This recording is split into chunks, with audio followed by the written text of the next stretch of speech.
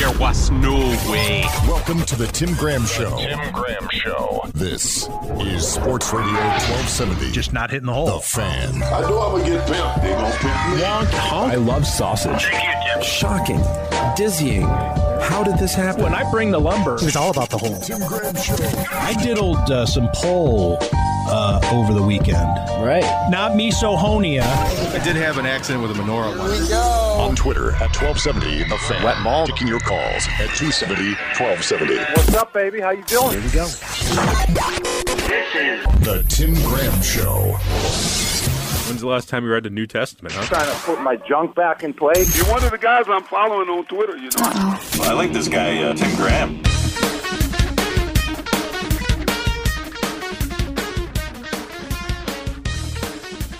Happy New Year from the Tim Graham Show, brought to you by CTBK here on Sports Radio 1270 The Fan. I'm Tim Graham here with my usual co-hosts, Matthew Fairburn of The Athletic and Jonah Bronstein of Bronstein Enterprises. Bobby Rosati already gets the game ball today for letting us in the building.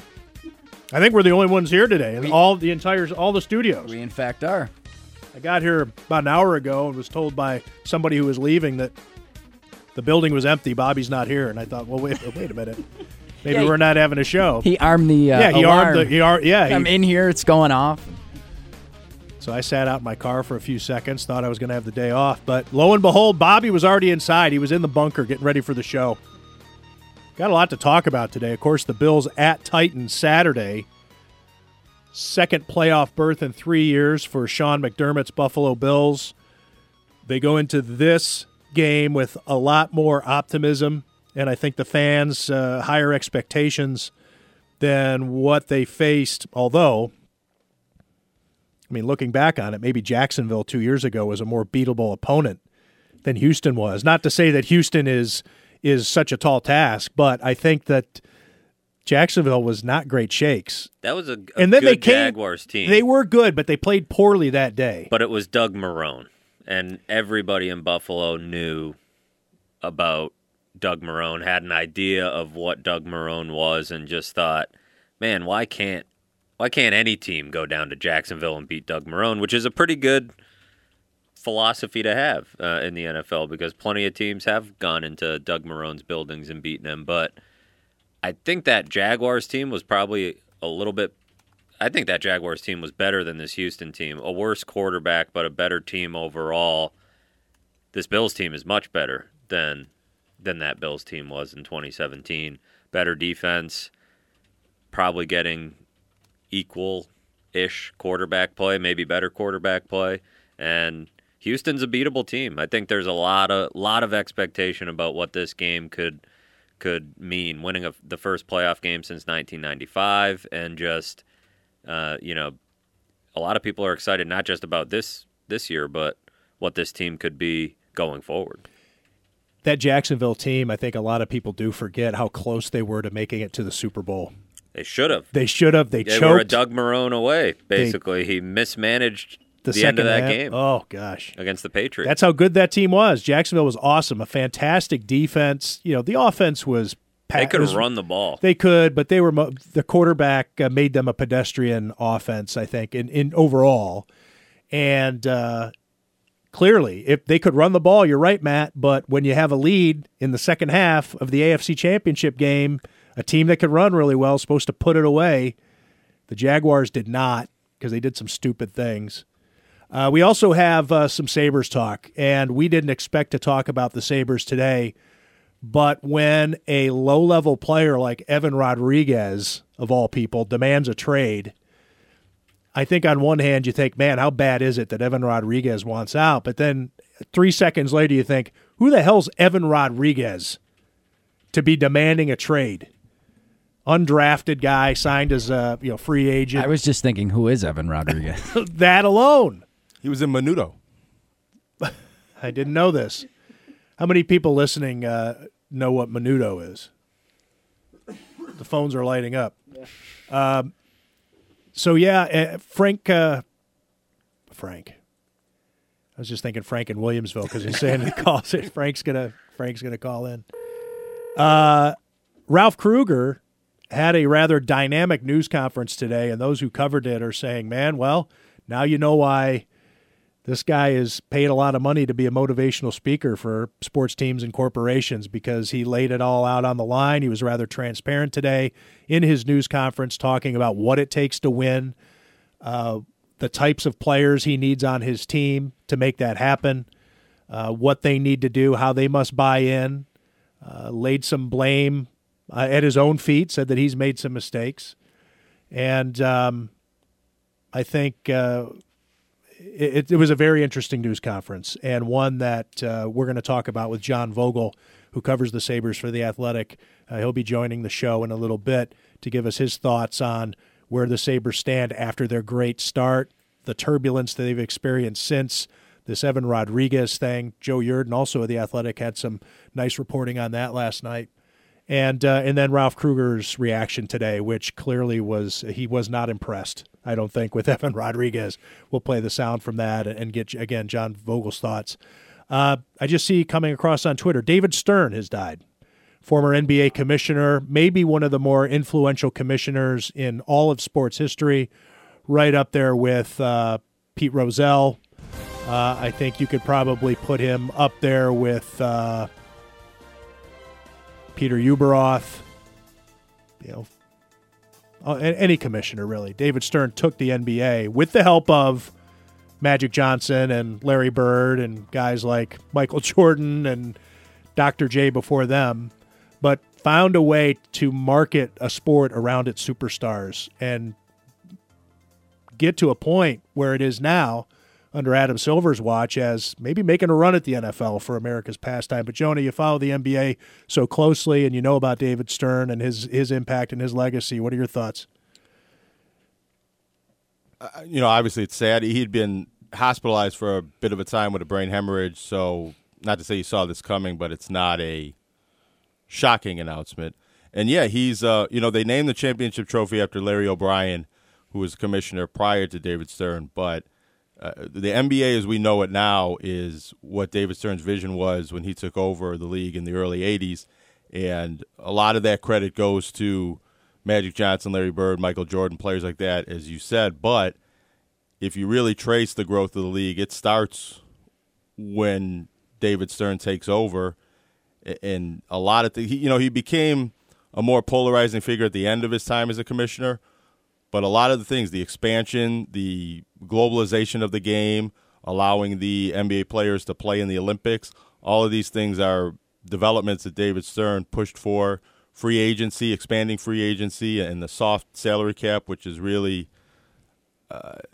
driven all the player movement that we see now in the NBA. All of this stuff was pioneered under David Stern's leadership, and I think the NBA as we know it is a tribute to what David Stern did as commissioner. David Stern, very important in Buffalo basketball history. He was the attorney at the time for the NBA at the time that the Buffalo Braves left to become the San Diego Clippers, and handled all of the negotiations between John Y. Brown and Snyder. Why am I drawing a blank on Snyder? Paul Snyder, I'm sorry. So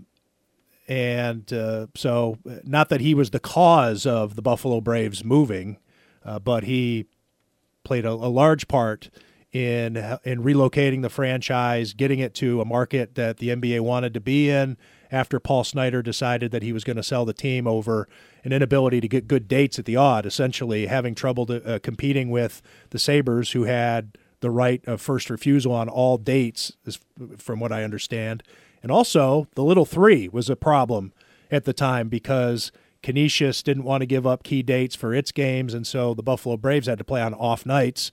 The NBA didn't like that. Paul Snyder couldn't win the battle, so he sold the team, and it ends up moving to a different market. And that's, lo and behold, what happens to Buffalo as it becomes a hockey market instead of a basketball market. Because I think if things had happened differently, right on the doorstep of those years with Bird and Magic Johnson, I think that it's probably a different story in Western New York as to how it identifies itself. I'm sure it would. There are a lot of people based on what had been going on with the Sabres lately. And when I say lately, I guess I should be the past decade. Would probably rather have a look at a basketball team these days instead of a National Hockey League team. So David Stern dead at the age of 77. And as Jonah said, not a surprise. He suffered a brain hemorrhage, I think it was 2 weeks ago. And I do remember reading at the time that you rarely come back from that. And so he had been hospitalized and passes away today, the NBA announces. Back to Houston and the Buffalo Bills. We're going to have Joel Stanishevsky on, of course, at towards the end of the show, as he always does. He comes on and talks about this game from a betting standpoint. The Bills having to go on the road. They've been a fantastic road team all season, going 6-2, winning in Pittsburgh, winning in Dallas on Thanksgiving, coming first in goal from the 8 away from it, tying the game and going into overtime against the Patriots in Foxborough. They've been a pretty scrappy road team. What do you think about this? I guess the setting for this game, Matt. Saturday, they're going to be the only game on at that time, which is something that they've gotten a little bit used to over the last month and a half because of the games that were flexed. They're on the road. There are some unknowns. We don't know if Will Fuller is going to play, although there's a report out of Houston today that he should be available. We don't know to what extent he'll be able to go. And, of course, J.J. Watt coming back. Heck, J.J. Watt at 80% is a damn good football player to be adding to your roster heading into the playoffs. I don't know. That's a lot to set the table, Matt. But where are you? What's your mindset from the Bills' standpoint heading into this game? Yeah, you mentioned J.J. Watt, and I think about I've been to this stadium 2 times, and both times essentially watched a Bills quarterback's career unravel.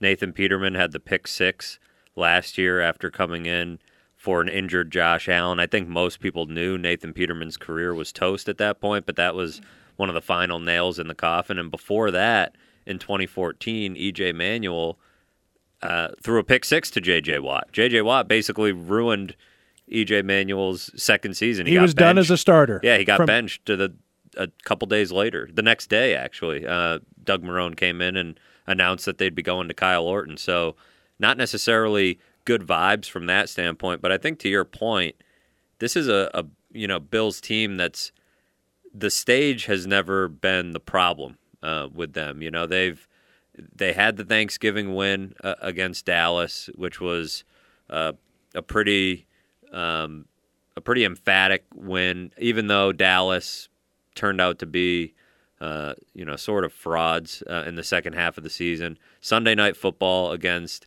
again, maybe not as good a Pittsburgh team as once thought, but still a tough place to play. They don't mind traveling and playing these games. You even look at the Titans game, which was a close game on the road, probably the best team they've beaten all season, the only playoff team they beat all season. So the road has been kind to them. And I think a big storyline going into a lot of playoff games is, all right, quarterback making his first playoff start is always a big bugaboo. You know, it's not something that, guys don't have a tremendous amount of success doing that. But Josh Allen seems like the type of guy that can probably handle it. And I guess that will be, I think it's often about Josh Allen, but this week more so than most because you get a chance to ruin a lot of narratives if you want to go down there. And a lot of people talked about Deshaun Watson, a guy they passed on here in Buffalo. There's a lot of people that argue with numbers whether Josh Allen had as good a year as people thought. Go win a playoff game and come up big on that stage that you're talking about with everybody watching one game. And, a lot of people start to change their minds. Where I think the Bills have made the most significant adjustments in terms of their identity is that they figured out a way over the last couple of months to not be do or die with Josh Allen. And what that comes down to mostly is the turnovers. But you're talking, too, about, quarterbacks in their first playoff game generally don't have a good record. But so many times in the NFL, too, the team lives and dies with that quarterback. They found a way for Josh Allen to kind of blend in with the scenery, let the defense win the game, wait for unforced errors, even on special teams. Try not to just make a major mistake on special teams. Hope for a missed field goal, a turnover, 3 and outs, all this type of thing, and don't turn the ball over as an offense. And what it reminds me of is Rex Ryan's New York Jets with Mark Sanchez. And Mark Sanchez was a young quarterback, a rookie, and in his second year, because of the Jets' defense and run game, the Bills don't quite have a run game like the Jets did back then with Thomas Jones and LaDainian Tomlinson and different guys. Towards the ends of their careers, they were able to rejuvenate and make them productive. But anyway, Mark Sanchez reached the AFC Championship game in each of his first 2 NFL seasons, with every game being on the road.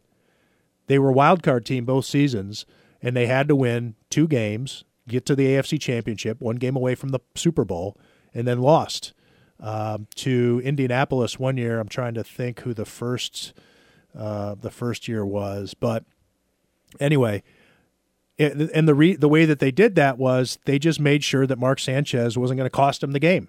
And as long as he plays within the parameters of complementary football, doesn't play hero ball, doesn't get reckless, then they had a much better chance of win. And I think that's the type of team we've seen from the Bills over the last couple of months.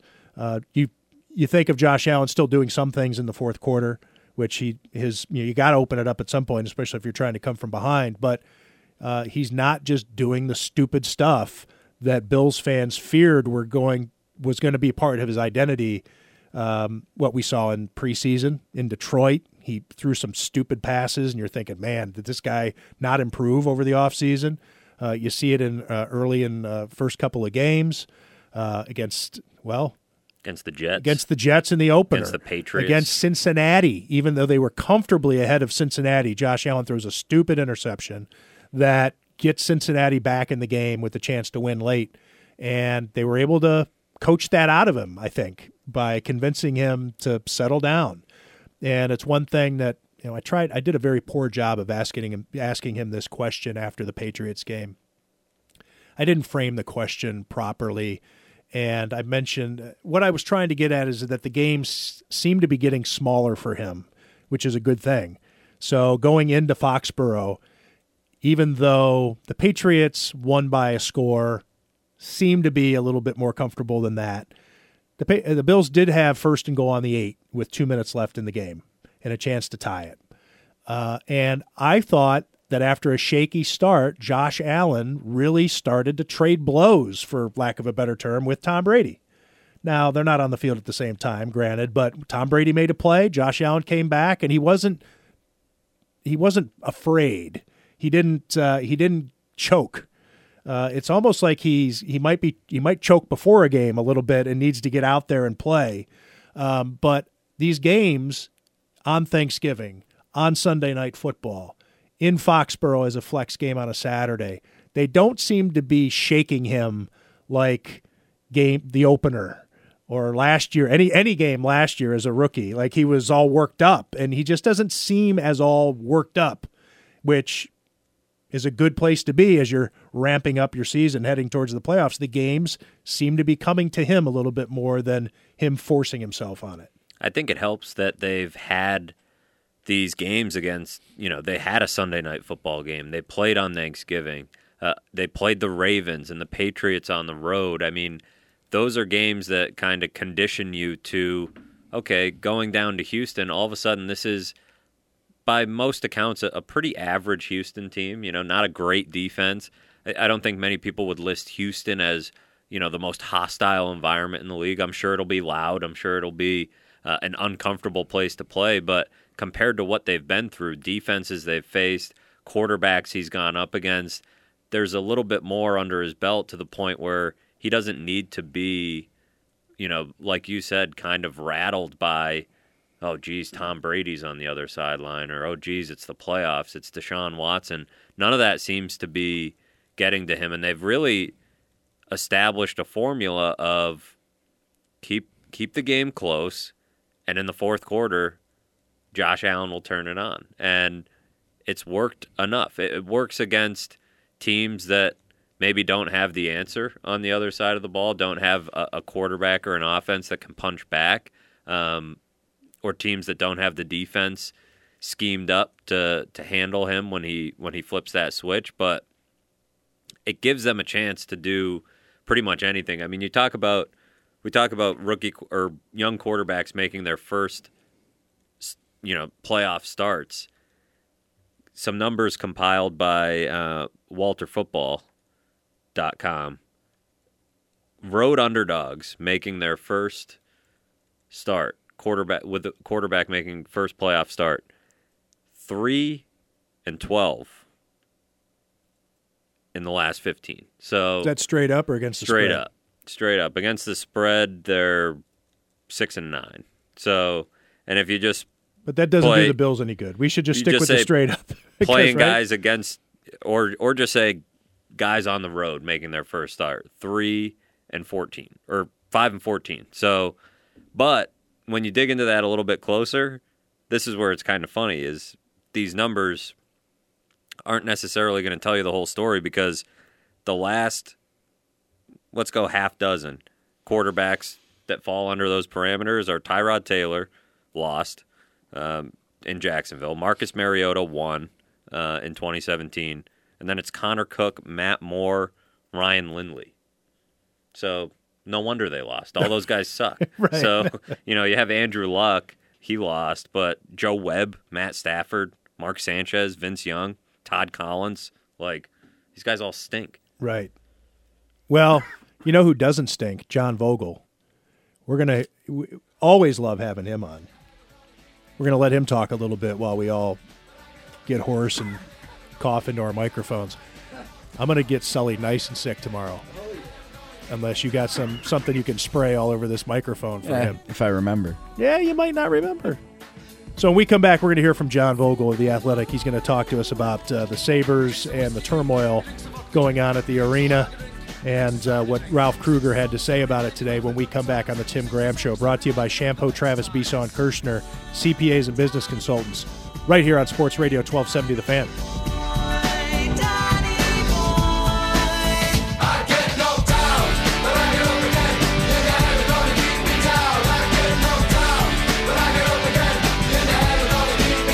The Tim Graham Show. I might be having some stuff up my sleeve. What did you say, young lady? By the way, you can watch me be having stuff up my sleeve on Periscope. We'll get to Evan Rodriguez in a second, but and maybe with him in mind, he had some of these comments to go today. But it's like we're going to find guys who figure this out, not necessarily of, hey, I'm going to solve all these ills. It's like these guys have to do it, or else. Yeah, that was you did mention Rodriguez, and he was asked that Evan Rodriguez requested a trade pretty much about a month or so after Zach Bogosian did, and Ralph Kruger's straightforward quote was, "We will end up with a group of players that really want to be here, and we will work with the players that really want to be here, and quite clearly play the players who want to be here." So yeah, he's letting them know that while he is lifting them up, it's going to be hard. It's going to be hard, and he's said it multiple times. He's not here to be popular. He's just a straight shooter, and it does. But the way he turns phrases brings out that silver lining a little bit. But there was no doubt he was in charge, and he had them looking at the big picture, is what he said that today was all about. He said, if we look at last night's game, it'll drive us crazy because there was not a lot of good things. So, but yeah, he knows that they got a lot of work to do, and that's the one thing that he's trying to do most here.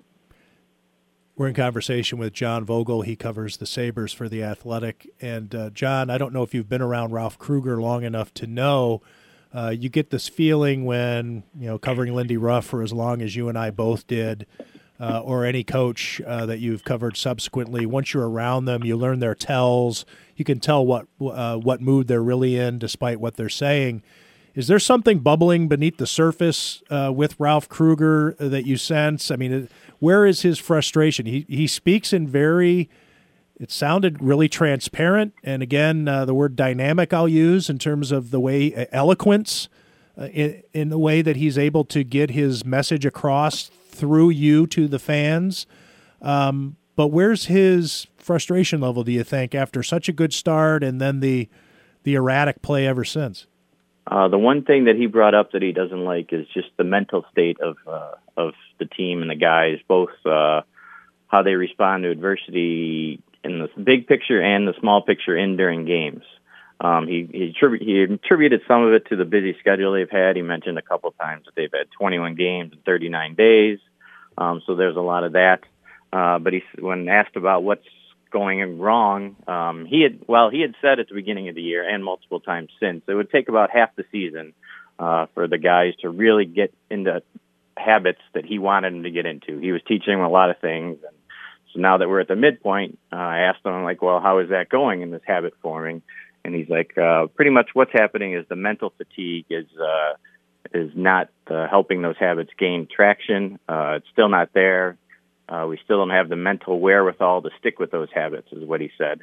So while he likes a lot of signs, he just doesn't like that they can't keep it up for an entire 60 minutes, and then that they have, and when something goes wrong during the game, it kind of goes into the next game, because obviously they've lost 4 straight now. They're 1-6-1 in the last 8 games, and their problem has been for years, they just let things snowball. And he's trying to get that mental build up, get these guys a little stronger mentally. So that's the main thing he's working on, and that's the thing that's he's working on most, and kind of, I won't say bugging him that it's not there yet, but he knows that it's not there yet. John, we hear Ralph Krueger talk, and you mentioned it. He's pretty good at getting you to see the bright side, and I do think he seems pretty genuine, pretty earnest. But I mean, is there a bright side? Because you wrote about the salary cap issues they're having.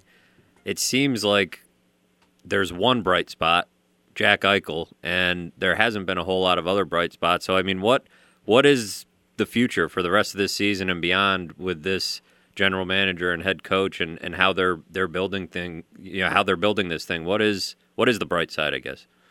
I guess his bright side is he's doing the best he can with the people he's got. And as we make it a little broader, he just doesn't have enough people around him. I mean, it's clear. You mentioned Jack's the only one doing a lot, and that he's the only center who's done anything. Marcus Johansson, who is a winger, let's be honest, is their number 2 center. So they have a winger playing number 2 center. He's not doing it well. The third line is a disaster. The fourth line, the Kyle Opozo and Zemgus Girgensons and Johan Larsson, they do their job. They had some offense now and then, but the team without a second and third line just isn't going to go anywhere, especially when you're in the same division as Tampa Bay and Toronto and Boston, which we kind of knew coming into the season. But I don't think we knew it would be this bad. I mean, Jimmy Vesey and Connor Sherry just disappearing for long stretches. And like we said, well, Casey Middlestat literally disappearing down to Rochester because he, for the second straight year, showed he wasn't ready for this level. So while what Ralph's trying to do this season is get the guys who are on the roster to believe more and to stay in the games, and the grand scheme, Botterill's going to have to do more to give them guys who will keep them in the playoff race next season. John, we see it with the Buffalo Bills this year. I actually had a conversation with Tom Reed, who works for The Athletic in Ohio, does a lot of hockey coverage. I'm sure you've crossed paths with Tom Reed over the years. And oh, yeah. He's writing a story comparing the Browns to the Bills, and the Browns being the quintessential talent acquisition team versus the Bills being the quintessential culture first, we'll find the players who fit our culture second type team, and that the culture aspect may be winning out, at least if you compare these two specific teams. What about the culture with the Sabres in that you talk about things like snowballing, getting down, trying not to become losers. There's a leadership / character aspect involved. And I'm not saying, you talk about hockey leadership, you talk about the captain a lot of times, which I think is a little hyperbolic. I think you need several captain-type players on every NHL roster, on any sports roster. Let's face it. That's not just a hockey thing. But I'm not putting too much on the feet of Jack Eichel. He's carrying the team on the ice. But what about just more character guys? Where are they lacking in that regard to maybe needing those guys that do pull them through these dark periods? Yeah, I think that is one thing they could use, but it's also comes back to performance. It's hard for. I mean, they might have some guys who can talk in there, like Jake McCabe's a good guy to talk to, but he's not having the best season. And there's been a hesitance I've noticed. I don't know if it's Sabres exclusive or around every sport, but if a guy's struggling, he just doesn't feel it's his duty to step up and tell other people to get better if he can't do it himself. And I think some of that is happening because there's not a lot of guys who are doing much that can say, "Hey, follow my lead." So yeah, they do need a little bit more leadership, and I think a lot of that comes from the performance that they're not getting from most of these guys. And the one problem that's no one really expected to come up is just guys wanting out. Zach Bogosian asking for a trade. Evan Rodriguez asking for a trade. Colin Miller has not asked for one to my knowledge, but the guy comes in from a playoff team in Vegas, a defenseman, and now he's a regular scratch, and obviously he can't be happy about that. And there's guys, so yeah, that's the thing that I think Ralph and probably Jason Bott are a little worried about is that guys aren't all buying in. So that's one thing they got to do is find the ones who do want to, and it's kind of a struggle this year because they have 9 UFAs. So not only are those 9 guys trying to help a team win, they're also looking out for themselves at times because they know that, hey, I got to get a job this summer, so I need to do something that's best for me. So that takes a little bit away from the team buy-in when you got so many guys looking out for themselves as well. Who does Evan Rodriguez think he is? What he said today is, "I'm a hockey player who wants to play hockey." So I think that's who he thinks he is, but I definitely understand your point, a guy who hasn't scored in 32 games going back to last season. It's an intriguing situation. I know Rochester's got some ice. Yes, they do. Yes, they do. And the way he's played, he probably fit in there pretty well. So, yeah, I'm not sure where that came from. Obviously, he doesn't have the best track record. He had a good season a few years ago. But, yeah, I don't know how much leverage he has. He just wanted to make it clear that he wants to play, but he also had to earn his way onto the ice. Yeah, that's fascinating. I can't recall a more absurd trade request or probably since Zach Bogosian trade demand. Yeah, well, it's funny. It is. I mean, both those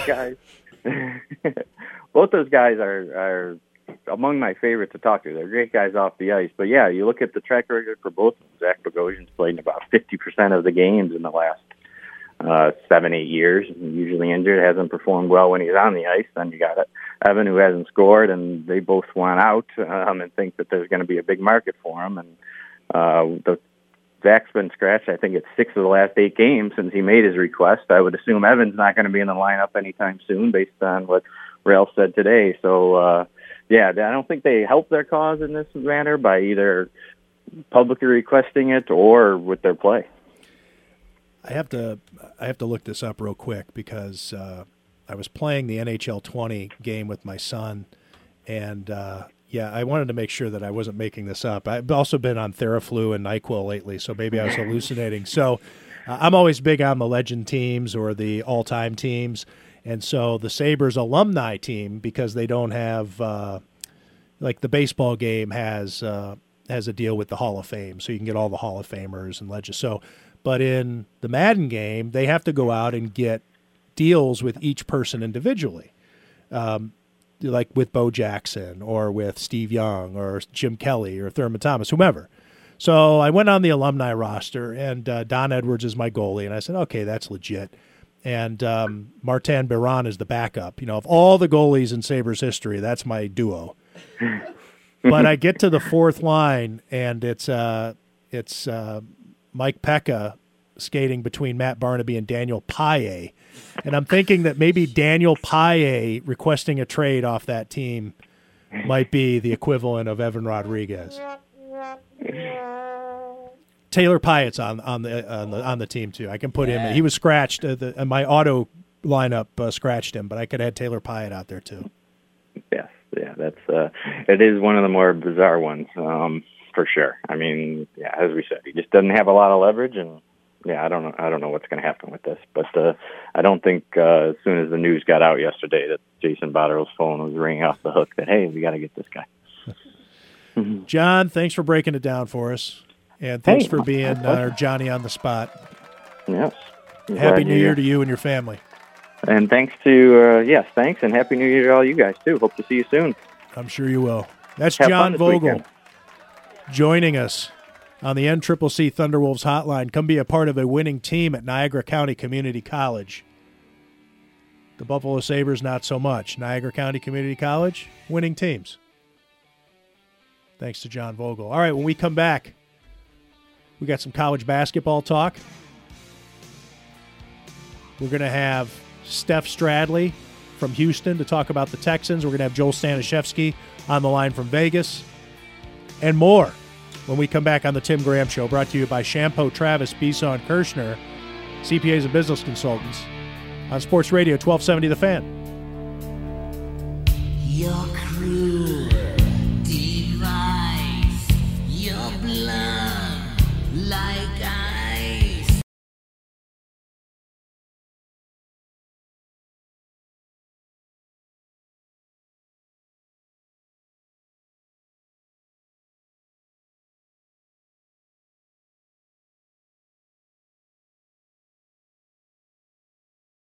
The Fan. Taking your calls at 270-1270. On Twitter at 1270 The Fan.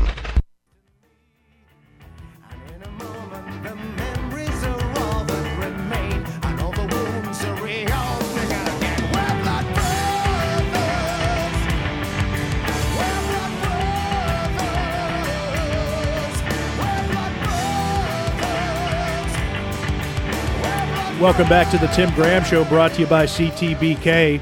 We're right here on Sports Radio 1270 The Fan on this first day of 2020. Some interesting college sports stuff going on.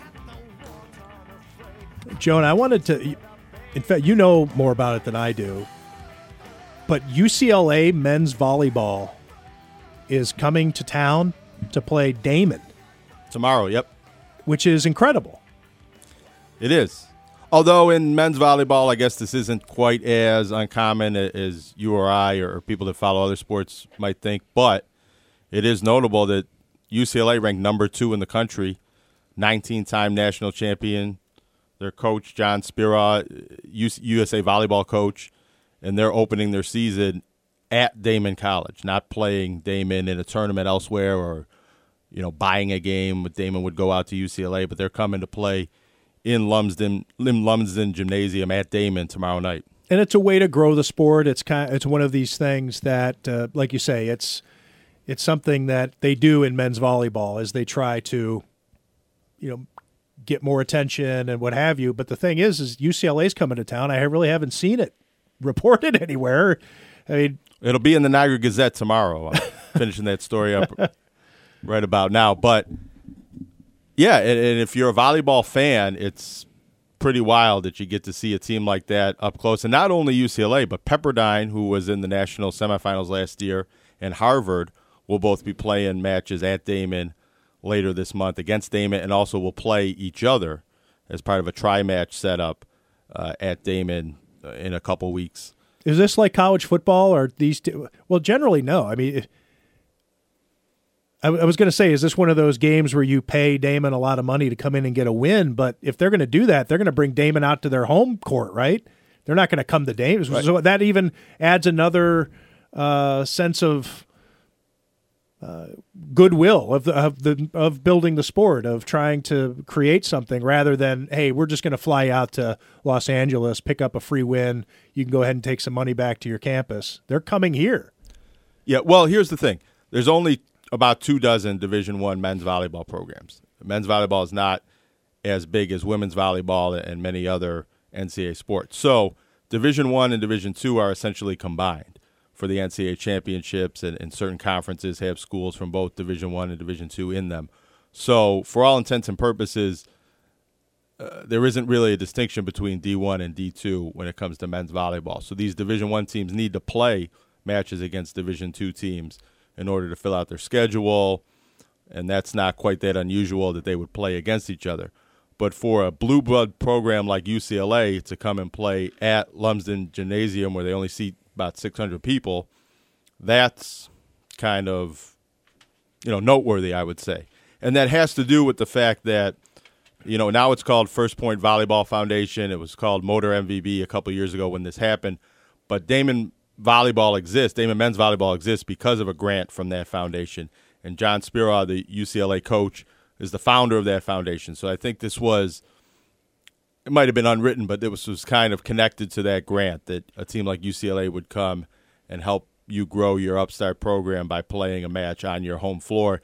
And Damon coach Don Gleason, who's a Hamburg native, has a connection, I think, working through USA Volleyball or certain club programs with John Spiraw. So that doing Damon a little bit of a favor by coming here to play while they're on an East Coast swing. The other schools, Pepperdine and Harvard, have Western New York players. That's kind of why they're coming here. But it's a numbers game, really. If there were 350 Division I men's volleyball programs like there are in basketball, then you really wouldn't see as many games between D1 and D2s. Basketball teams play about one of those a year, and their fans always whine and complain about why they're doing it. UCLA does have a couple of Toronto area kids, one from Scarborough, one from Toronto. So maybe this is the closest they can come to get them. Big schools have a tendency to do that as a recruiting thing if they're really after a guy to say, hey, well, come and play a game in your hometown. Like Christian Laettner or Duke. Right. Duke came. What was the local game they played? Canisius in, I think, 1991, something like that. They come 92. back to your hometown, and Bob Knight used to do that with his recruits at Indiana. Yeah. And John Spiraw, he's not from West New York, but he has family connections to Lackawanna, I believe it is. I think on his mother's side. So I guess he's here for the chicken wings. Sure, it's got to be something. But for volleyball fans, this is a huge deal. And if you don't really identify as a volleyball fan, but you're a sports fan, men's volleyball is quite a spectacle. The athleticism and how hard they hit the ball. And I'm looking forward to going to this tomorrow because I've seen it on TV. I've covered boys volleyball in high school, but I've never up close seen these type of athletes who are all 6'5", 6'6", 6'8", and they can jump and they hit the ball extremely hard. It's a lot different than what you're used to seeing at the high school level or with Division I women's volleyball or beach volleyball. It's not like that. This is aggressive, the physicality, the athleticism that they display. I believe, I've never seen it live, but from seeing some of it on TV, I'm expecting it to be pretty.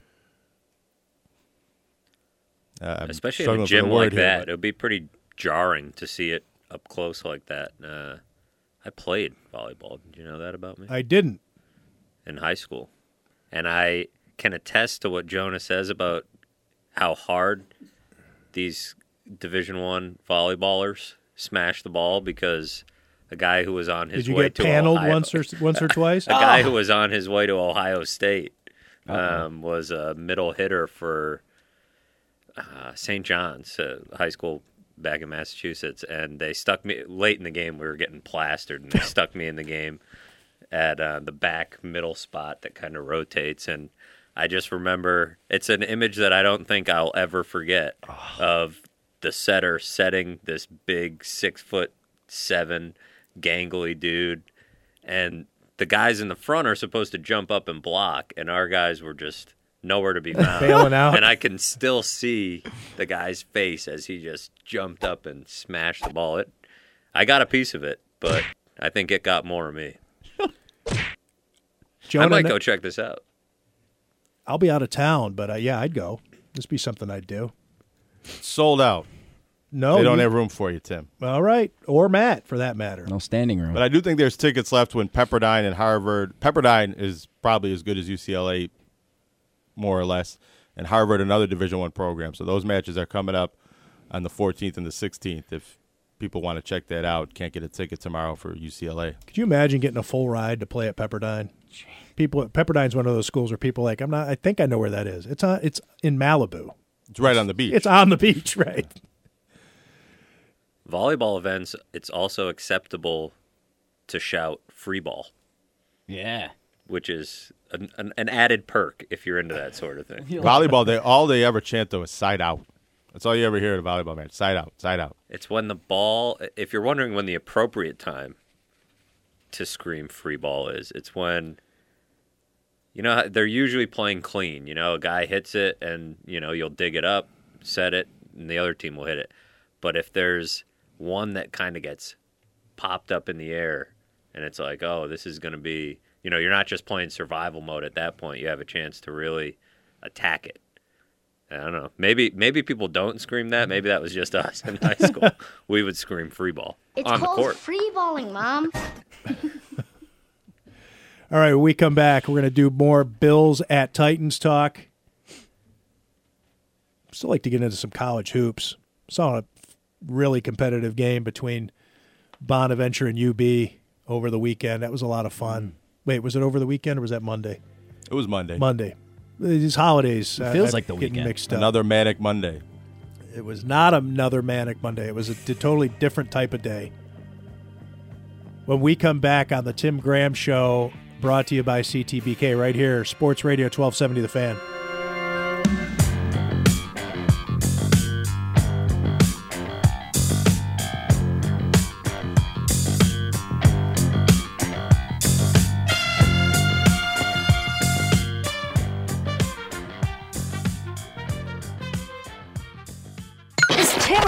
That is for my team. This is historic, Tim. Now on Sports Radio 1270, The Fan. Tim's Kitchen Tips. This is my new show. Yes! This show delivers. Delivery's late at your ass, not mine. The Tim Graham Show. Welcome to the Tim Graham Show. Tim Graham Show. This is Sports Radio 1270. Just not hitting the hole. The Fan. I know I'm going to get pimped. They going to pimp me. I love sausage. Shocking. Dizzying. How did this happen? When I bring the lumber, it's all about the hole. Tim Graham Show. I diddled some pole over the weekend. Right. Not misohonia. I did have an accident with a menorah once. On Twitter at 1270 The Fan. Wet Mall. Taking your calls at 270-1270. What's up, baby? How you doing? Here we go. This is The Tim Graham Show. When's the last time you read the New Testament, huh? Trying to put my junk back in place. You're one of the guys I'm following on Twitter, Well, I like this guy, Tim Graham.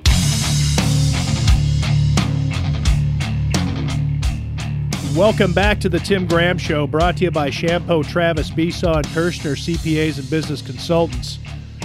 First show of the new year, 2020.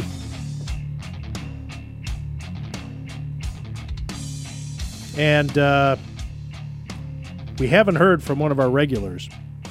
We have all the regulars in here. Matthew Fairburn of The Athletic, Jonah Bronstein of Bronstein Amalgamated, Bobby Rosati, Diddle and the Knobs. But it's not an official show until we hear from Frank in Williamsville. Frank, what do you got for us? Tim, how are you? How was Christmas? Christmas was good. I think Wednesday is the worst day for Christmas, with it being smack in the middle of the week. You don't get the maximum combined days off or all the days off in a row, right? Because you have to work either Monday or Friday. You don't hit the weekend. If it's on Thursday, you get the Friday off. That's what you need, Thursdays, yeah. Yeah, and then the Bills had a meaningful game, and no, they didn't. That was the Jets. Yeah. Yeah, I guess I didn't have to cover that game on Sunday, but anyways, drove to Ohio, had to drive right back for work. And it was good. Thanks for asking. Well, how about let's talk about college football. So no, let's not. You tell me how your Christmas was. Oh, all right. This is a two-way street, Frank. It was quiet, let's put it that way. Good. A lot of good family stuff, too much eating. I ate too much, as usual. Good.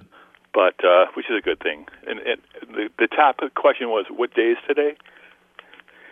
Wednesday, yes. Yeah, Wednesday again. It's like time out of mind. You can't. It just feels so weird. Yeah, well, I don't know if you heard the top of the show. We had trouble getting in the building today because everybody was off. But I didn't. It did feel like a Saturday. But you say you want to talk college foosball? Yeah, it was the OSU Clemson game. I mean, the OSU fans were up in arms about the hit on Lawrence.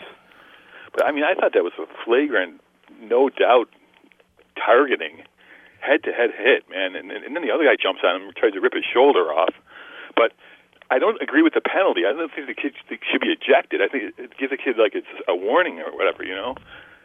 I think Ohio State had 2 players thrown out of the game for targeting, right?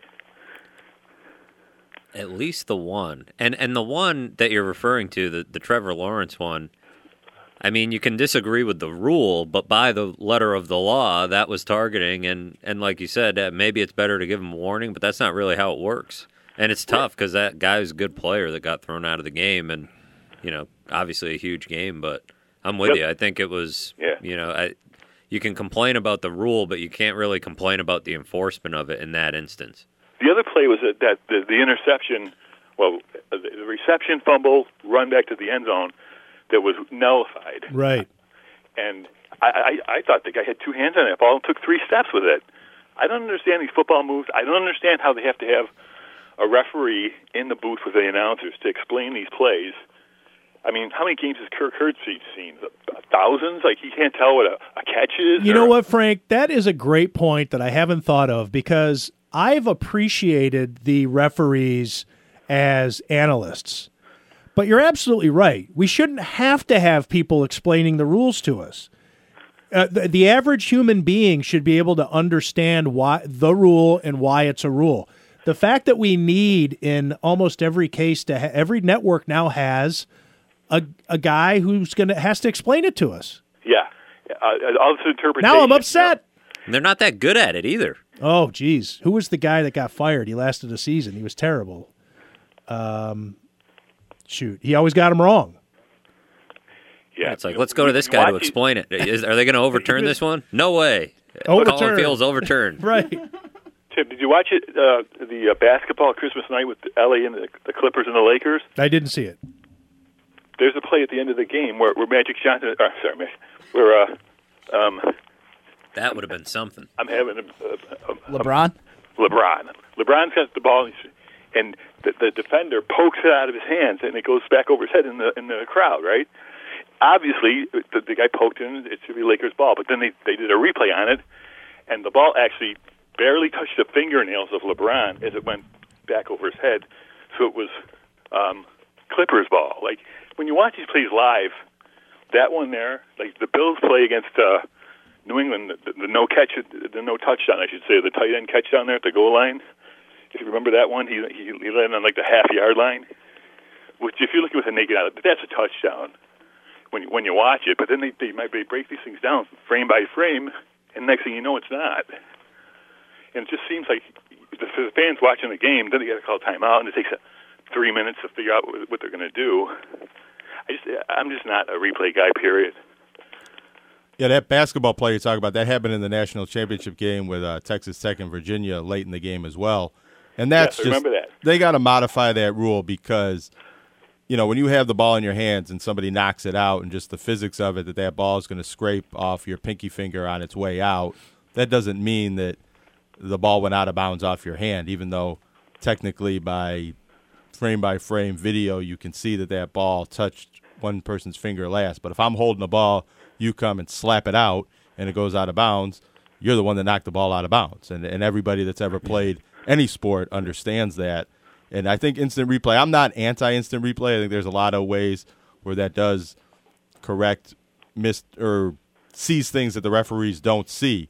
But if you're looking at a video and you see that somebody slapped the ball out of somebody's hands, then that's what the call should be, not what the physics of that ball touching the fingernail of the person that had the ball before it was slapped out. Well, I just don't think they utilized it correctly. I mean, the play against New England where there was a first down confusion because they couldn't see the ball because the ball was in the huddle. I mean, massive players, I should say, at the 30-yard line or whatever it was. But they can't put technology to put a chip in that ball now to know where the ball is and what yard line it's on. I mean, when you think about it, some of the most important moves in the game are where the referee places the ball, and they're not even half the time they're up the field. They don't even have a across the field look at it, and they just walk out there and they put the ball down, and the games count now. Count on these placements for first downs, etc. But chip on the ball and also cameras right down the goal line. That's something. That's one of the big complaints They have Bill those in Belichick some has had. games. They do. Certain bigger games. It's based on the television crew, and it should be the league. Right. And that's one thing, and it's in any sport. In basketball, it's in football, college game. You have replay, but it's only as elaborate as the production crew that's in attendance. So isn't that kind of unbelievable though? Like, so let's say you have a football game. It's UB and Bowling Green, and you're going to have 3 angles of a play. Maybe you have 2, but in Ohio State, Penn State, you have 12 different angles. So you get a different officiated game depending on the level. But also, it's even within the leagues. Think of the weekend games that you're going to have. These are all going to be playoff games, but they have different crews and different TV or different networks have different technologies that they like to use. And so as in the NFL, you have, or in the NHL or in the NBA, whatever. It's ridiculous. I mean, you're talking about you're in the same league. Like the Bills Jets doesn't have that camera that flies around overhead like they do on the 8:00 game. So shouldn't it be standard for all the games? I mean, that league's making billions of dollars. Every game should be covered the same way. You also get different crews, so you have a different caliber cameraman operating the camera. So the guy at the Patriots game is the number 1 cameraman in the country, theoretically, and the guy doing the Bills game is the worst. Yeah. The guy that the intern, right? The guy that they pick up as a freelancer. The other thing I don't like about it is you have to gamble to get the right play right. Okay, whether or not you pull the flag out, and so you can actually be penalized for asking them to review instead of. Why don't they just have like a guy in the booth? Okay, like one guy who's with it, and he sees what the fan sees on TV, and if there's a flagrant misplay, a foul or inbounds out of the reception thing, he presses a button. It goes down to the field. They call timeout. He says, "No, that wasn't a catch," and they just keep playing. I mean, here's another for instance that you see happen on occasion. In fact, I want to say it's happened in a Bills game within the last 2 or 3 weeks because I thought, why aren't they reviewing this? It was I don't recall what it was, but if they're in the middle of something on the television program, let's say that's at the early part of the game, and they're introducing all the players, and they're saying Tre'Davious White, Trey White Goaltending Academy, and they're going through all the different things of the intros, and a play happens. If they don't show a replay, the coach up in the booth, whoever your replay guy is that signals down to the head coach that we should challenge this play, if there's no replay, he doesn't see that. They don't get different feed of the game. They're not watching some special feed. If the television network, because they need to show a promo for 2.5 Men, don't show the replay because the producer doesn't feel it's important, then the team doesn't get to take a look at it. Unless the Patriots are there. That's right. Then they get all kinds of angles. The other thing about the Bills, and specifically I mentioned before, if they call a timeout to stop a delay of game, I'm going to lose it again. I mean, it's a 5-yard penalty. It's in the first quarter. Those timeouts are so valuable, and they just piss them away on these the clock rundown, delay of game things. I agree. That's a pet peeve of mine too. Sometimes you do need to call the timeout, but yes, to avoid just a 5-yard penalty, to keep it 2nd and 3 instead of 2nd and 8. Yeah, go ahead and just take the delay game. It's gotten to be like performance art with these timeouts. Every week there's a new timeout for a new reason. Yeah. Last week it was Lorenzo Alexander, but that was to take him off the field. There was everybody in the press box wondering, man, Sean McDermott's doing it again? And then it was like, oh, oops. And I would suggest, for the sake of the fans and the entertainment value of the NFL, you shouldn't be allowed to call a timeout while the clock's already stopped. And these coaches calling dueling timeouts to change the plays. People watching the game don't really want to wait through all that. I know it's part of the play calling battle, but timeouts are there to stop the clock. They're not there for coaches to flex their intricate knowledge of formations and play calling. That's often what it is. The worst, what I see is that the coaches that call timeout as the kicker's kicking the field goal. And so whatever he kicked up, it doesn't count, and they got to kick it again. It just looks bad. It looks bad for the game. I mean, if you're going to call timeout before the center snaps the ball. I know they probably do, but when you're watching on TV, the kick's going, and this doesn't count. They call timeout. Sean McDermott against in Dallas. They all try to use it, but it's like ended a up bush blocked. That became a real hot thing a few years ago. It seems like it's cooled off a little bit, but yeah, there's still some of that. Yeah, the wasn't icing, that like a Pete Carroll thing? Icing for the some kicker. reason? Yeah. Somebody discovered it and it worked. It is. It's stupid. Well, they found that giving the guy a practice kick before he kicks it the second time doesn't really help. Right.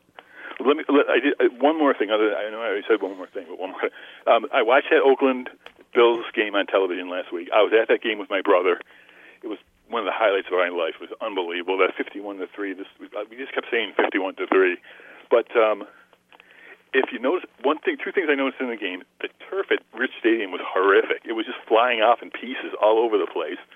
And second, Norwood gave us a little hint of what was to come when he missed an extra point and he missed a field goal. But I think they were both wide right. And looking back at watching him do that, I just cringed when I saw those two wide right kicks. But I mean, we walked back from that game. I remember thinking about how we're going to play San Francisco, and the Giants somehow beat them.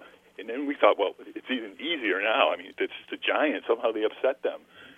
But you know, didn't work out that way.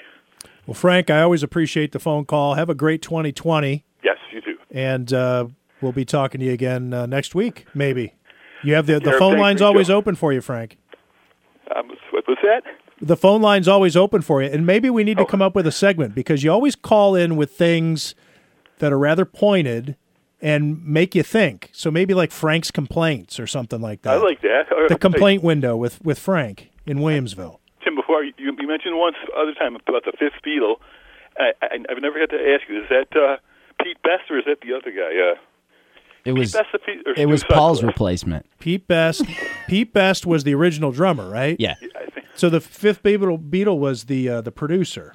Yeah. Oh, the fifth Beatle was George Martin. George Martin. Although there's been like 12 different fifth Beatles out there. Like Billy Preston is sometimes referred to as the fifth Beatle, and Yoko. There was a guitarist too, I think, at one point. I just like to say Stu Sutcliffe. It's a great name. Stu Sutcliffe. All right. Oh yeah, that's Stu Sutcliffe can be the fifth Beatle. Yeah. I'm not opposed to it. I'd say Frank is the fifth Beatle of the show. Yeah, Frank is our fifth Beatle. Thanks, Frank. Thanks, Frank. Happy New Year. All right, that was. You know what? I'm just going to throw it in there. That was Frank in Williamsville on the NCCC Thunderwolves hotline. Come be a part of a winning team at Niagara County Community College. When we come back, we're going to hear from Houston and Stephanie Stradley. She's been blogging about the Texans at the Houston Chronicle for years and years. She and I go way back. I help her out with previews every time the Texans play the Bills, and we do a little back-and-forth preview, and I said, all right, this time, quid pro quo, you're coming on the radio show. So we're going to hear from Stephanie Stradley after the break here on the Tim Graham Show, brought to you by Shampoo, Travis, Bisson, and Kirshner, CPAs and business consultants, on Sports Radio 1270 The Fan.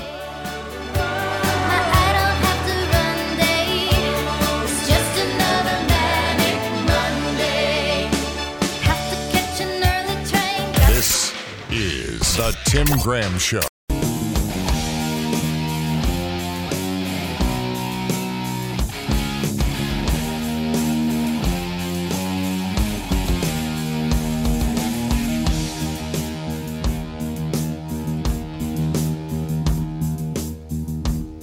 Welcome back to the Tim Graham Show, brought to you by CTBK here on Sports Radio 1270 The Fan. Is this Holy Diver? No, it's Dio with Sabbath, Heaven and Hell. Oh, okay. It's a good connection. They're a good connection there you made. I may or may not have once owned a Ronnie James Dio. I got to remember the album. But I had the T-shirt. I had the tour shirt. That's cool. It was great. That's cool. I don't think anything. Evil and very satanic looking for a glowering 14-year-old Tim Graham with his mullet. Right. Really intimidating look I had. I want to mess with you. Not Holy Diver. That was the album that came out before this particular album. His solo stuff, though. Yeah. Yeah. Holy Diver has the priest in chains at the bottom in the ocean. You know, he's being thrown off the mountain. All kinds of young teen angst that used to get into this stuff. Last in Line? Last in Line, yeah. Last in Line, and It's Always a Mystery, I think his name is. Anyways. Our next guest, joining us on the NCCC Thunderwolves hotline, certainly has nothing embarrassing in her past when it comes to her high school or earlier musical tastes. Stephanie Stradley's been blogging about the Texans for the Houston Chronicle for forever, since blogs became into existence. And she's joining us now here on the Tim Graham Show. Stephanie, thanks for doing this. Hey, guys. Thanks for having me on. It's a big week, of course, and the inside scoop from Houston that I'm curious about is the excitement over J.J. Watt coming back and what fans think is realistic in terms of the type of impact he's going to be able to make. Wow. It's a huge deal because, the defense already had challenges even before he got hurt. And then after he got hurt, they didn't have anybody who's just a featured pass rusher. He was getting double teamed more than any other player in the league before he got hurt. And so it really just changes the nature of the defense, which this season has been ranked pretty poorly, but, the Texans have also had what some have said is like the sixth hardest schedule in the league. They've just been very up and down, but part of that is they've played some very tough teams. Yeah, J.J. Watt in only 8 games still leads the Texans in quarterback hits with 21. Next is Whitney Mercilus with 15, although Mercilus does have a team-high 7.5 sacks. Then after that, you go down to DJ Reader with 13 quarterback hits. All right, so that's okay, but then you have to go down to 7 hits from Jacob Martin, so that's not a lot of getting after it. Well, and we've also been spoiled by watching J.D. Clowney, who they traded away in the off season. So, it's really been a defense in transition, and they have real up and down times. They are able to make plays, but then, if they can't make a play, then, they can give up the big play too. So this has just been a very frustrating season. And so getting JJ back is a big deal. And, I guess, if you're asking for the fan impact, I think the biggest thing is we have seen Watt do some things that are kind of historically strange things for players to be able to do. So I would never personally bet against him on anything. He just finished a press conference just a few moments ago, and he's locked and loaded. So it'll be interesting to see, physically what he has after this kind of layoff. But unlike some of his previous injuries, he was able to work out while recovering from the surgery that he had from the pec, and that's how he kind of got the idea that he might be able to come back in time if he really worked at his rehab. Stephanie, what's going on with this Texans secondary? They've got some talented players back there, but a lot of them are popping up on the injury report. How close to full strength are they? And what's been, you mentioned the schedule, but what's been sort of the missing ingredient for them putting it all together? Well, I think the biggest issue that they've had is, the Texans defense for so many years was what was pulling the team along when they had a bunch of randos for quarterbacks. And they kind of neglected that side of the ball for a long time. And so their secondary started aging out on them. And, you can draft somebody, but they didn't have a lot of those kind of in-between, age, defensive backs out there. So they added some players in season. So they actually have a lot of bodies in the secondary, but they've been kind of learning how to play together better. And so some weeks they've had really good weeks in the secondary, and then some weeks it's been not great at all. They had 4 interceptions against Jameis Winston, but who hasn't? Yeah, I think I had 3. Okay. But, yeah, that was an off week. I was playing hurt. Tayshaun Gibson gets put on injured reserve today. I almost just said cut. But I guess for all intents and purposes, he was just cut for the postseason because he can't play now. But he wasn't on the injury report. He leads the team with only 3 interceptions. How big of a surprise was that? J.J. Watt needs to be activated. It was J.J. Watt, right? Yeah. And so they activate J.J. Watt, and they put Tayshaun Gibson on injured reserve. Yeah, it's hard to tell with some of kind of the soft tissue injuries that you get late in the season and how serious some of these things are. And you really can't tell until you get, to game day. And they have gone through all different forms of putting the secondary together just because they added, players in season, quality players, but, you have to give them, some time. And so from week to week, we haven't really known what the secondary is going to look like, whether it's at safety or at defensive back. And they've tried a number of different things to just kind of differing success. Like, you don't know which defense is going to show up. And it's been a lot of challenge for them because, without Watt, they've been having to hold teams, without a pass rush. And, as good as Whitney Merciless is as a teammate and can have his moments, he's not a primary pass rusher. He doesn't demand double teams. And so Watt changes a lot of the pass rush and starts making people think about what they have to do to the secondary, and it helps the secondary out. We're in conversation with Texans writer Stephanie Stradley on the NCCC Thunderwolves hotline. Stephanie, let's take a look at the offensive side because a lot of entertainment value on that side of the ball, and it's going to be the Bills' objective to limit that because that's what their defense does. They are a pretty well-rounded, I guess you could say they are complete. I don't know if anybody here in the studio wants to go against me on that. They really don't have a weakness unless you're talking about the cornerback opposite Tre'Davious White, and whether it's Levi Wallace who's injured or Kevin Johnson or what have you. But anyways, between Deshaun Watson and DeAndre Hopkins and really a surprise season out of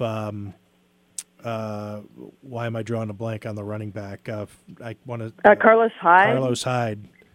Duke Johnson. I mean, they've been amazing. I mean, the biggest difference in the Texans' offense this season is that it's not just the DeAndre Hopkins show. I mean, they have made a point of moving the ball around and being able to dictate tempo on teams, but it hasn't been very consistent from week to week. And frankly, they probably don't like playing actually good defenses. They've played some good defenses in the past, but they've been more kind of team defense. I don't like the matchup when they play a team that has actually good defense. Like, I think the matchups that work better for them is when they're playing a team that has a decent offense but not a good defense, and then they dictate tempo with the running game. But they are going to want to remain balanced.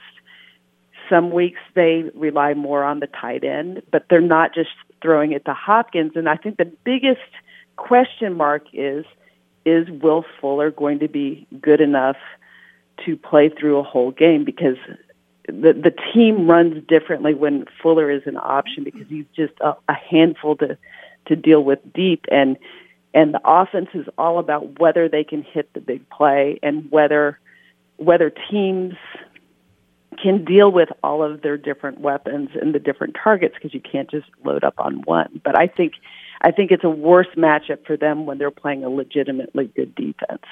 I feel it's important for me to explain my Carlos Hyde issue, my mix-up, because I'm 48.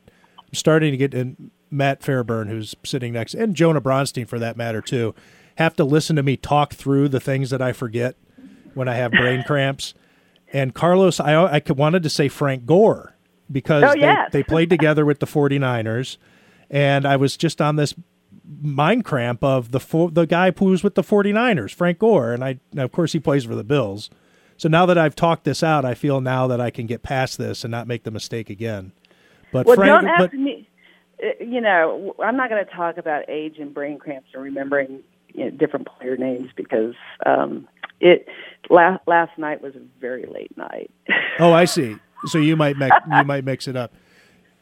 Carlos Hyde was with the Chiefs and got kicked aside. He almost was out of the league, it seemed like, and then he comes that's why he was such a surprise this year, I think, in the role that he's played with the Texans, 1,000-yard rusher. But real quick, I think that's one of those. I think that's one of those things where I think we have the joke here in Houston that the coach is Bill O'Brien and the general manager is William O'Brien. And William O'Brien, the general manager this year, really was trying to focus on the specific needs of this team and getting more experienced players to rely on, because in previous years, some of the players that have let the team down are players that are still learning. And so it was interesting that they gathered a number of experienced players that were promising players and put them in situations that they had a need, and it was a good fit with the player. You mentioned Will Fuller and what he means to the offense. See a stat here in a story on ESPN.com that when Fuller's on the field, the Texans average 297 yards passing a game. When they don't have him, 158 yards passing a game. That is a huge drop-off. He does come up with the occasional Boffo game. He also is known for dropping his share, but clearly a guy based on the numbers that you want on the field. Yeah, he's been better in recent years. His rookie season, he had more issues with drops, and he's been better about the drops in recent years. I think the biggest thing is he is the player that Andre Johnson wanted for so many years, where Johnson was a target all the time, but he didn't really have a player to help stretch the field. And so between now with Hopkins and Fuller, you have to pick your poison. If you spend too much time dealing with Hopkins, who has just a remarkable catch radius. I mean, he is the player that I missed the most on, because I didn't think he was going to be a number one wide receiver, but he is an actual wide receiver. He's not just, a bunch of attributes. You throw it anywhere close to him and he has the ball, and he just has a very good sense of the ball in the air. But if you focus too much on him, then Fuller's going to be too deep, and Watson and Fuller really have a great connection. Well, it's going to be a great battle for everybody to watch. It's one of the this is where we're lucky that we're in the press box. Now, you watch from the stands, right, Stephanie? Yes. Yeah, so you can watch this. Go ahead. My seats are 7 rows from the field as opposed to 7 stories up. Yeah, so, we do not have very high press box. It's a bad angle on the press box, but we get to watch the battles that are off the screen so often. I think it's going to be Tre'Davious White versus DeAndre Hopkins is going to be the battle of the game, and it's going to be highly entertaining. But the shame is that when you're watching it on TV, those defensive backs and receivers run off your screen. Yes. While until the quarterback decides to throw it to him, but you don't see if the guy's open, what kind of gamesmanship's going on between that defensive back. I mean, yeah, you see it on the replay sometimes, but that's going to be a fun one to watch. Oh yeah, maybe the best cornerback in the league against a guy who you just described accurately as maybe the most dangerous receiver in the league. Well, and it's going to be a great day for all the people who are coming to the game. The weather's supposed to be nice. Now, they're going to have the roof shut because they always have the roof shut.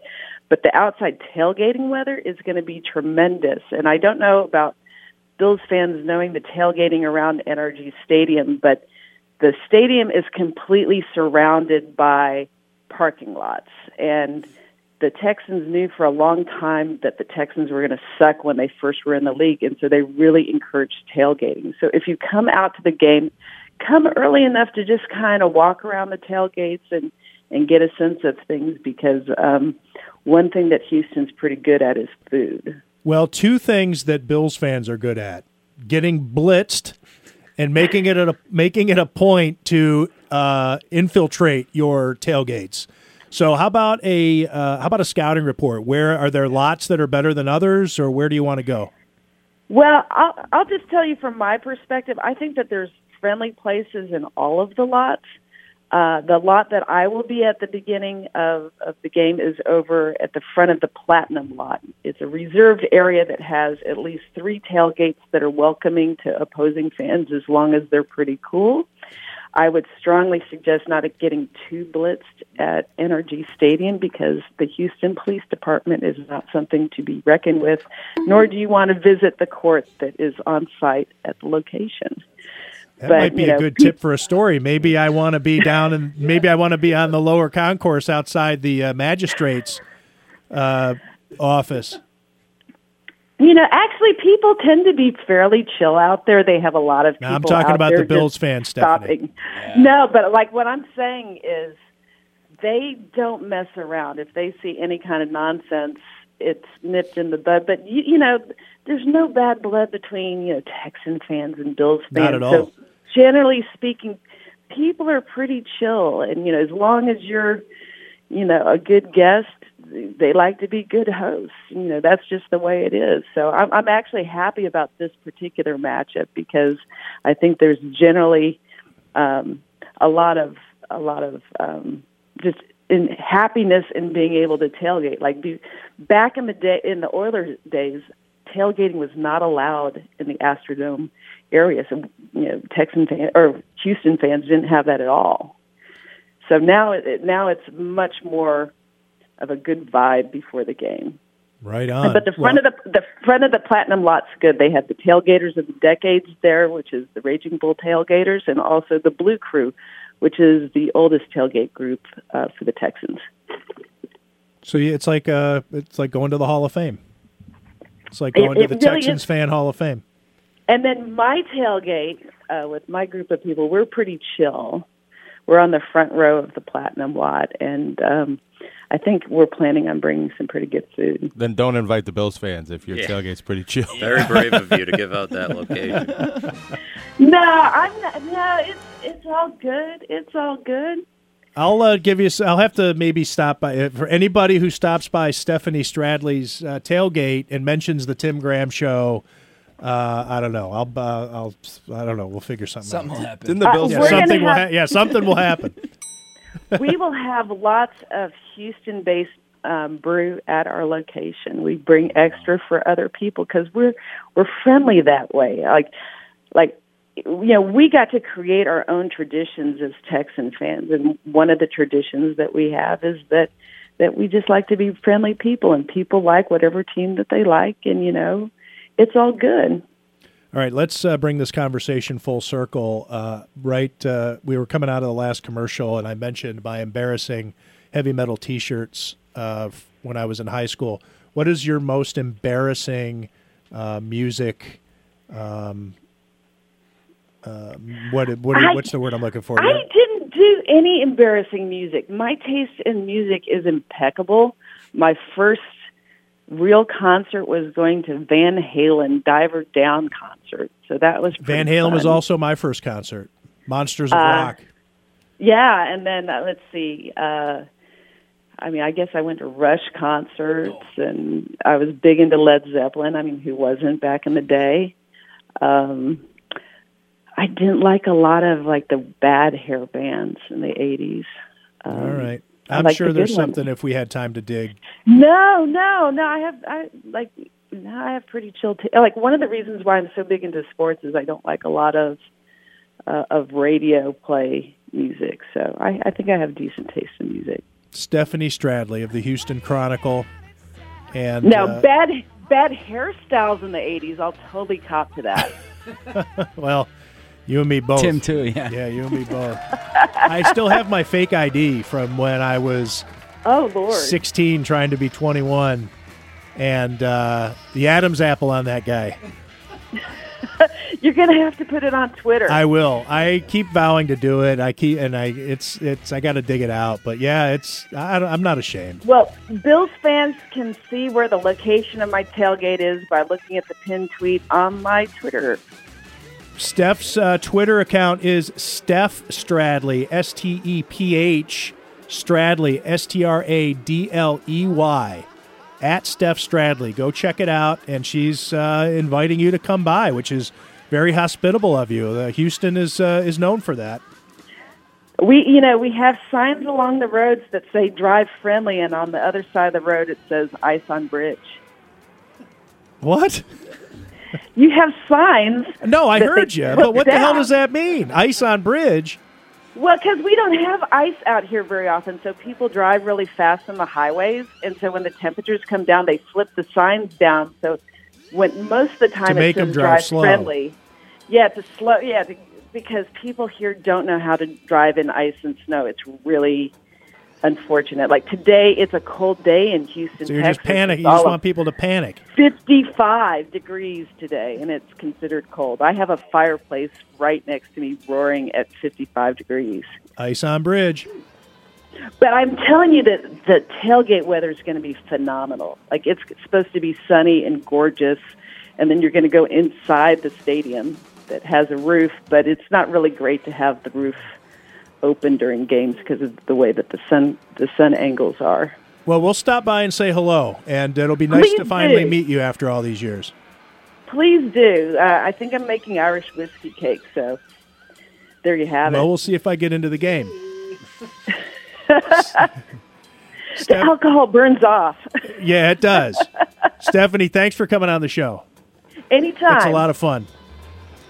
That was Stephanie Stradley, Texans writer for the Houston Chronicle on the NCCC Thunderwolves hotline. Come be a part of a winning team at Niagara County Community College.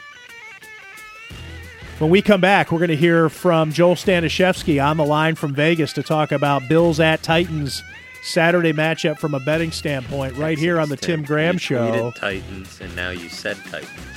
Did I? Texans. Oh. You're thinking ahead to if the Bills play the Titans at any point in the postseason, it will be at New Era Field for the AFC Championship. How many times have I said Titans? That was the first time, but Yeah. you also But I tweeted it. Yes. And it's this cold medicine. That and the 48-year-old and the Frank Gore and the Carlos Hyde while we're at it. Houston teams, right? People talking about Warren Moon all day and the comeback, and that wasn't even the right Houston team. That was the Titans, really. The former Oilers, now Titans. It's fair. Anyways, Joel Stanishevsky will keep us straight when we come back on Sports Radio 1270 The Fan.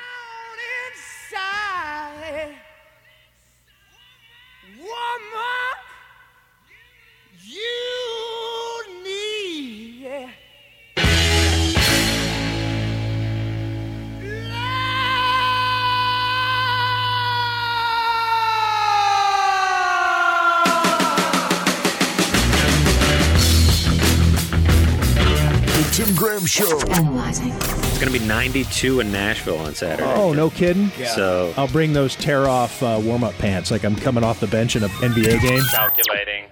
And I'll just rip off my pants.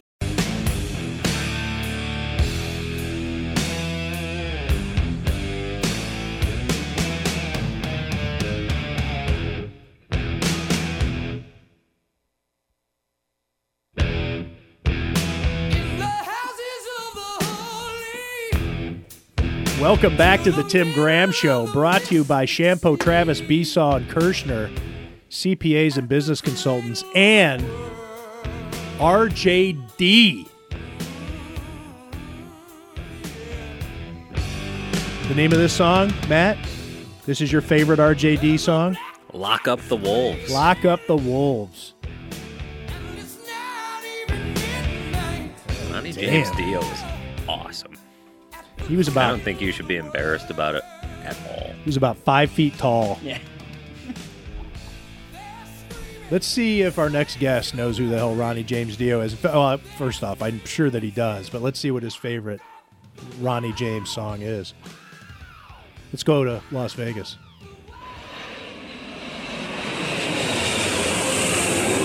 From Buffalo to Las Vegas, it's Joel Stanishevsky. The Bills make me wanna. Everyone who hates Tom Brady because he's not on there. Tomorrow is my birthday. It's Joel Stanishevsky. But I mean, this is just awesome. I mean, the excitement that's around the city as a whole. It's more like a royal flush.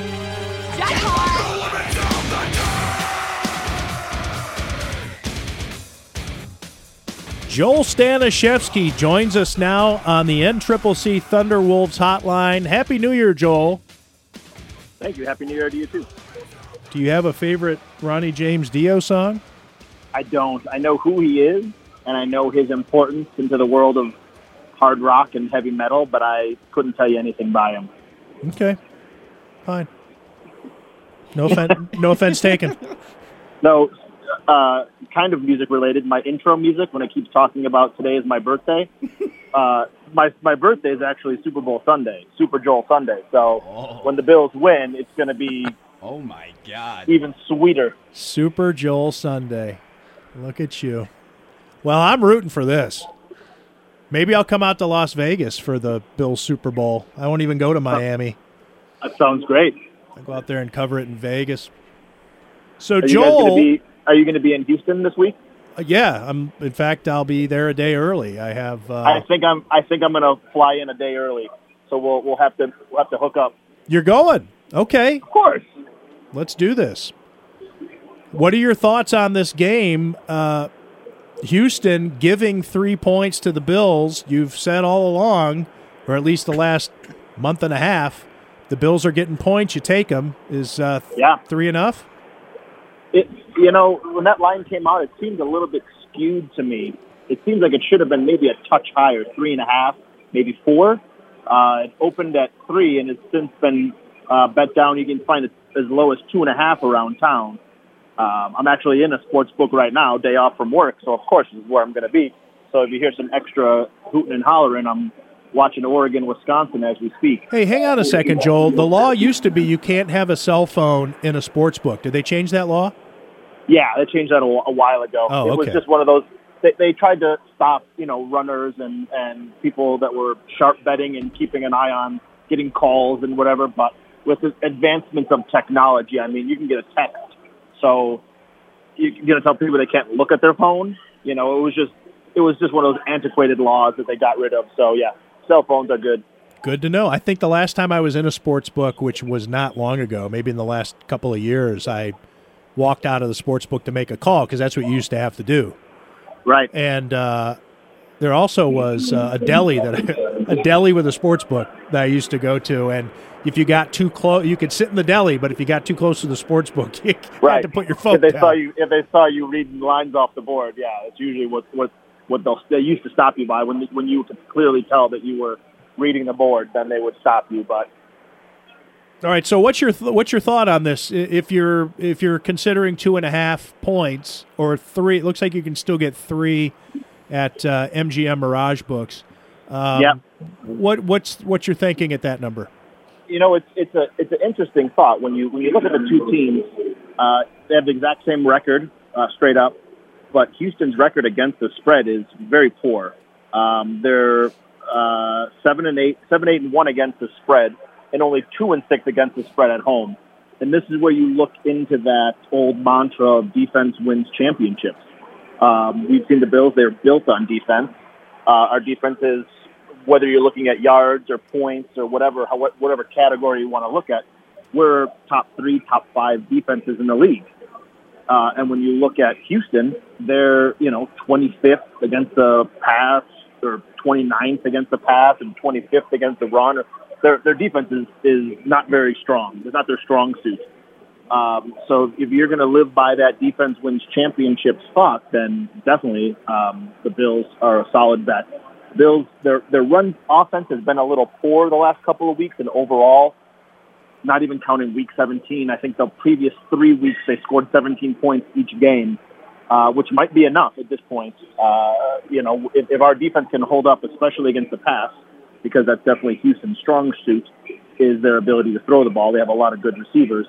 But when I was thinking about it from that exact same standpoint was against Dallas. Dallas has a lot of great receivers and a really strong quarterback. So we could handle Dallas as easily as we could on Thanksgiving if you follow that exact same thought process. Strong, mobile quarterback, strong arm, multiple receivers, and Dallas has a much better running game than Houston does. So I think if you follow that thought process, that definitely Buffalo is the right play.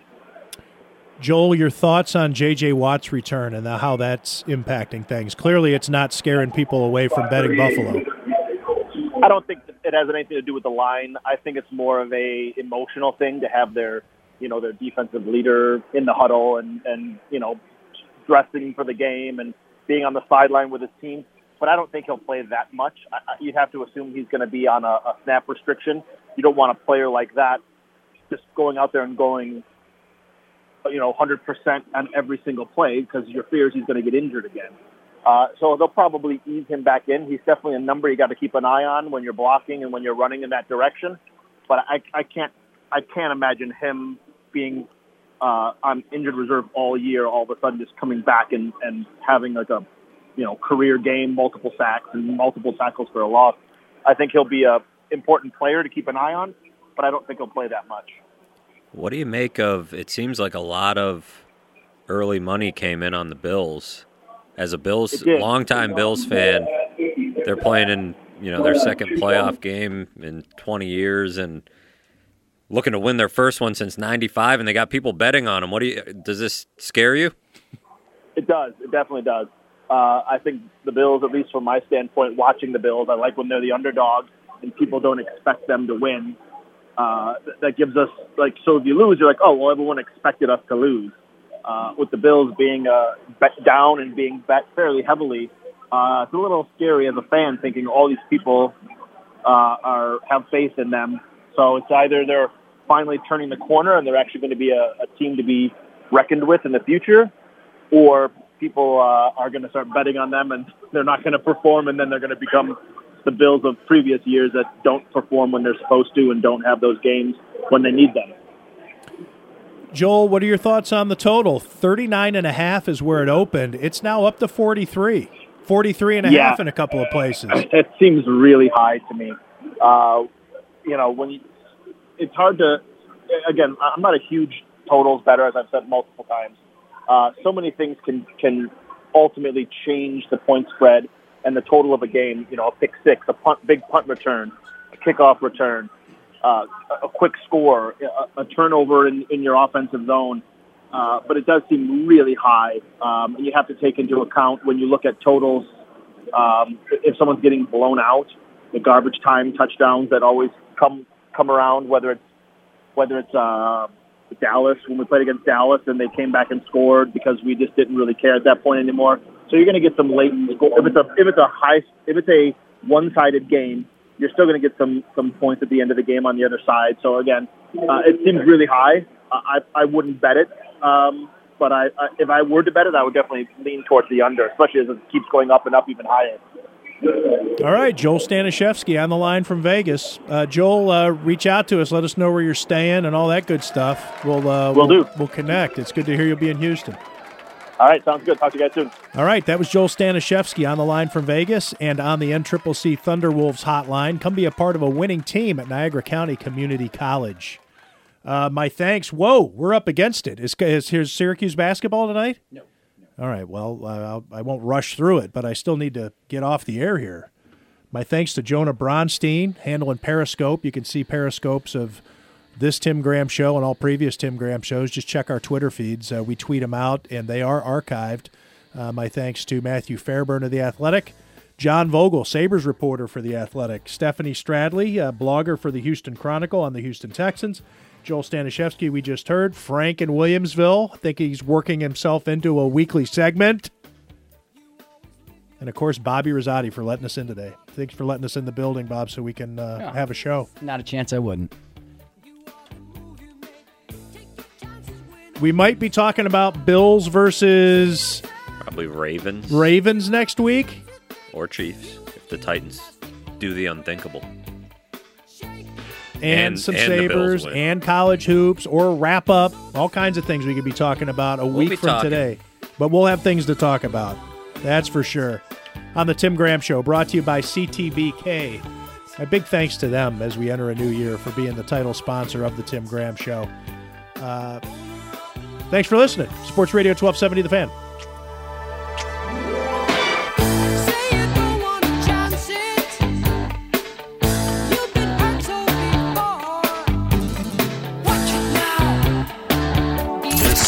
Is the Tim Graham Show. I like this guy.